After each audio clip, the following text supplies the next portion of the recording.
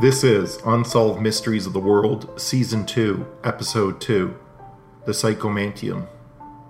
The Psychomantium dates back to ancient times where a person would gaze into a still pool of water. This silent and steady gazing into a reflective pool would produce apparitions or visions. In 1958, Greek archaeologist Sotiris Dakaris investigated the Dodona oracle spoken of by Homer, where supplicants would wait their turn at the oracle in complete darkness.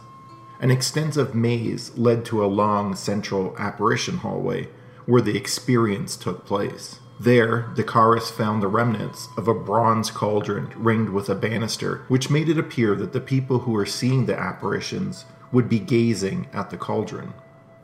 Mention of this ritual process for contacting the dead can be found in many of the writings of the ancient Greeks.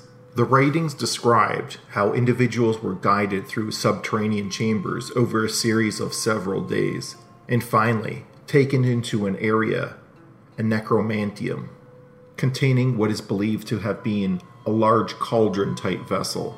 Water or oil filled this vessel, providing reflective surface for the individual to contact the dead. Dr. Raymond Moody modified this process to fit more in the modern day. He coined the term psychomantium. Dr. Irene Bliston expanded and modified Dr. Moody's psychomantium and psychomantium process, developing, quote, the portal. The portal is a very dark, dimly lit chamber varying in size. At one end of the chamber is a chair, and at the other end, a mirror. The mirror is tilted at an angle so the sitter is prevented from seeing his or her own reflection. Dr. Moody focused his study on contact made by means of apparitional encounters experienced during his psychomantium process. The psychomantium research conducted at the Institute of Transpersonal Psychology in Palo Alto, California, has focused its efforts on the reduction of the symptoms of grief. Dr. Bliston was a part of that research unit for 3 years. Currently, there are 2 doctoral students conducting research on different aspects of the psychomantium. The room is set up to optimize psychological effects such as trance. Its key features are low light or near darkness, flickering light, and a mirror. The dimness represents a form of visual sensory deprivation, a condition helpful to trance induction, the undifferentiated color without horizon producing the Ganzfeld effect, a state of apparent blindness.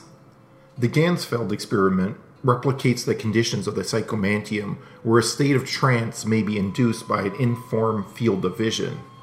In the way of a strobe or a flashing light, stimulus is provided by indirect moving light in the psychomantium. Flickering candles or lamps are sometimes recommended to induce hallucination. It is supposed the indeterminate depth of the mirror's darkness allows the eyes to relax and become unfocused, a state that reduces alertness. Dr. Raymond Moody, author of the 1981 book about near-death experiences, Life After Life, included the psychomantium in his research, trialing over 300 subjects, which he recorded in his 1993 book, Reunions. Dr. Moody viewed the room as a therapeutic tool to heal grief and bring insight. I'd like to take a quick break now and let you know about this episode's sponsor. Sunshine, daisies, buttermellow. Turn this stupid fat rat yellow. This episode is brought to you by The Sorting Chat. The Sorting Chat is the newish podcast wherein 3 women talk via Google Hangout each month to talk minutiae related to Harry Potter, a series of books for children. They drink and laugh at each other with occasional guest stars. Like any true lovers, they take J.K. Rowling's source material too seriously and make fun of it relentlessly at whim. The podcast drops the first Thursday of each month, and sometimes more. Visit www.thesortingchat.com for more details and to catch up on episodes. Now, back to Unsolved Mysteries of the World.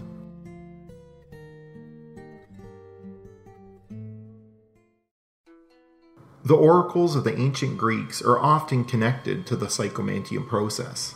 What is often neglected in the history is that the oracle and temples were constructed to deceive the participants.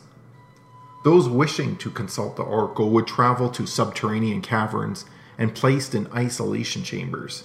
Here they fasted, were fed purifying diets, and underwent various sorts of stress, sensory deprivation, exhaustion, and disorientation, all designed to induce visions. Shamans, anchorites, and other visionaries have used similar techniques, and similar hallucinations are experienced by volunteers in modern sensory deprivation experiments.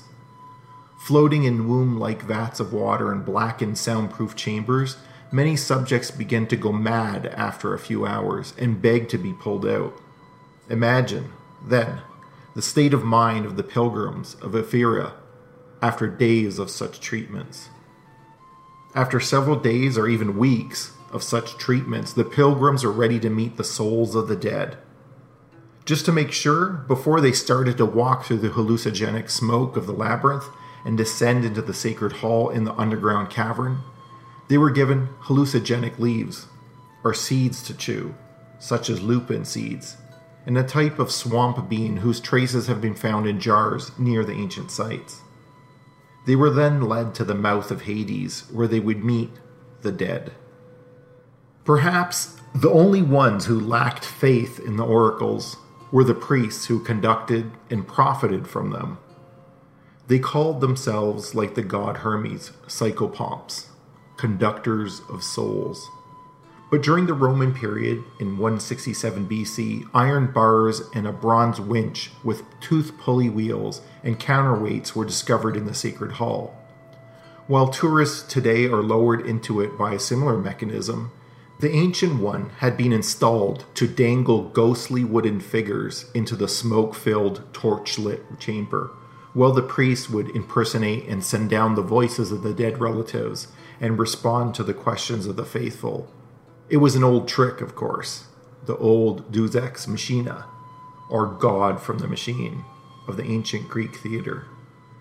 However, Raymond Moody, who has for years been collecting evidence for the afterlife, was told when he visited the place that the pilgrims saw the dead not floating like ghosts in a smoky space overhead, but as ghostly reflections in the polished metal cauldron that dominated the room.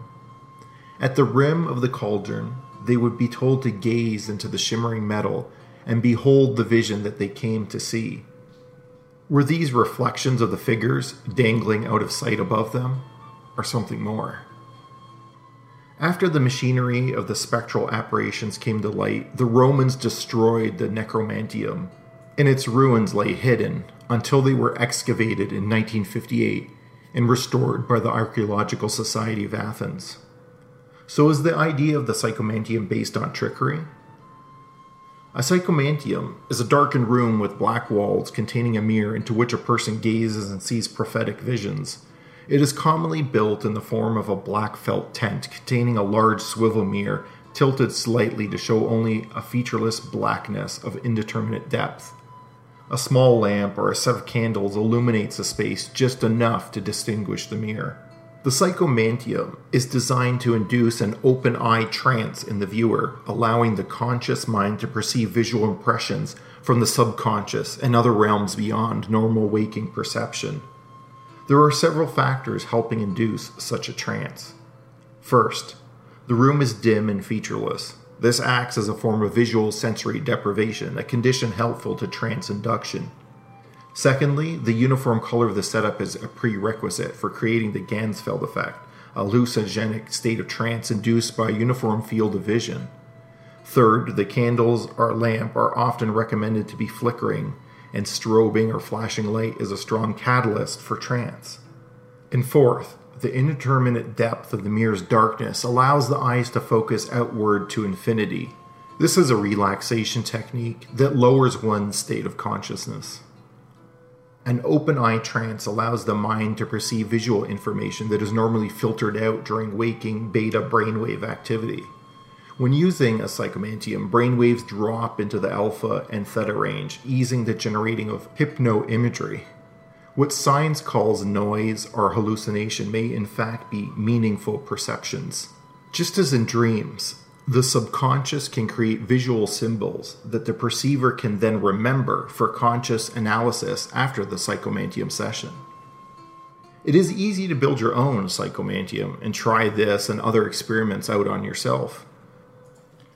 We will provide links on our Facebook page to instructions on how to build your own, and also other links of interest related to the psychomantium.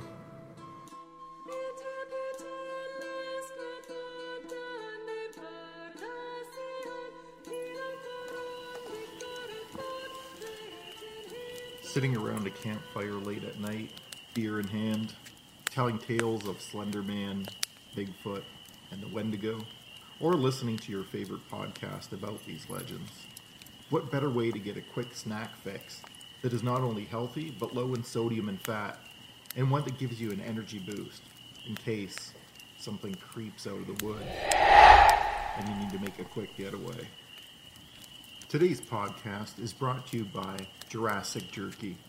With over 25 gourmet flavors of tender, flavorful jerky, Jurassic Jerky is not only preservative-free, it is MSG-free, low in sodium and fat. Jurassic Jerky gives you traditional flavors, along with creations like orange teriyaki, whiskey straight, draft beer, and applewood smoke style bacon jerky. Yes, bacon jerky. If you enjoy this podcast, order online at www.jurassicjerkyllc.com and enter promo code WORLD10, all in caps, for 10% off your order, free shipping over $30, and a free floss or toothpick in each package to ensure clean teeth. Not only that, each purchase you make, a portion of the proceeds will be donated to charities that support wounded combat veterans. Again, that is www.jurassicjerkyllc.com and enter promo code WORLD10 to get our special offer.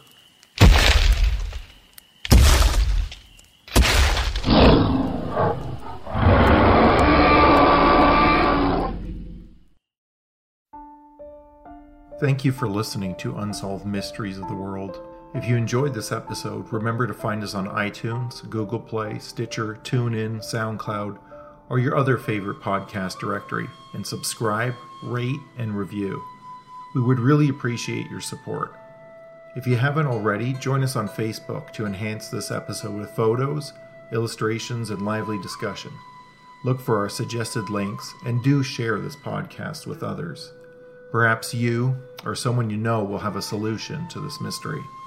This podcast is created by Cold Rasta Studios and includes music and sound effects by John Savoy, Albert Ray, Gerardo Garcia Jr., Rana Szilard, Mattia Capelli, Alex Lisi, Martin Kahlberg, and Adrian von Ziegler.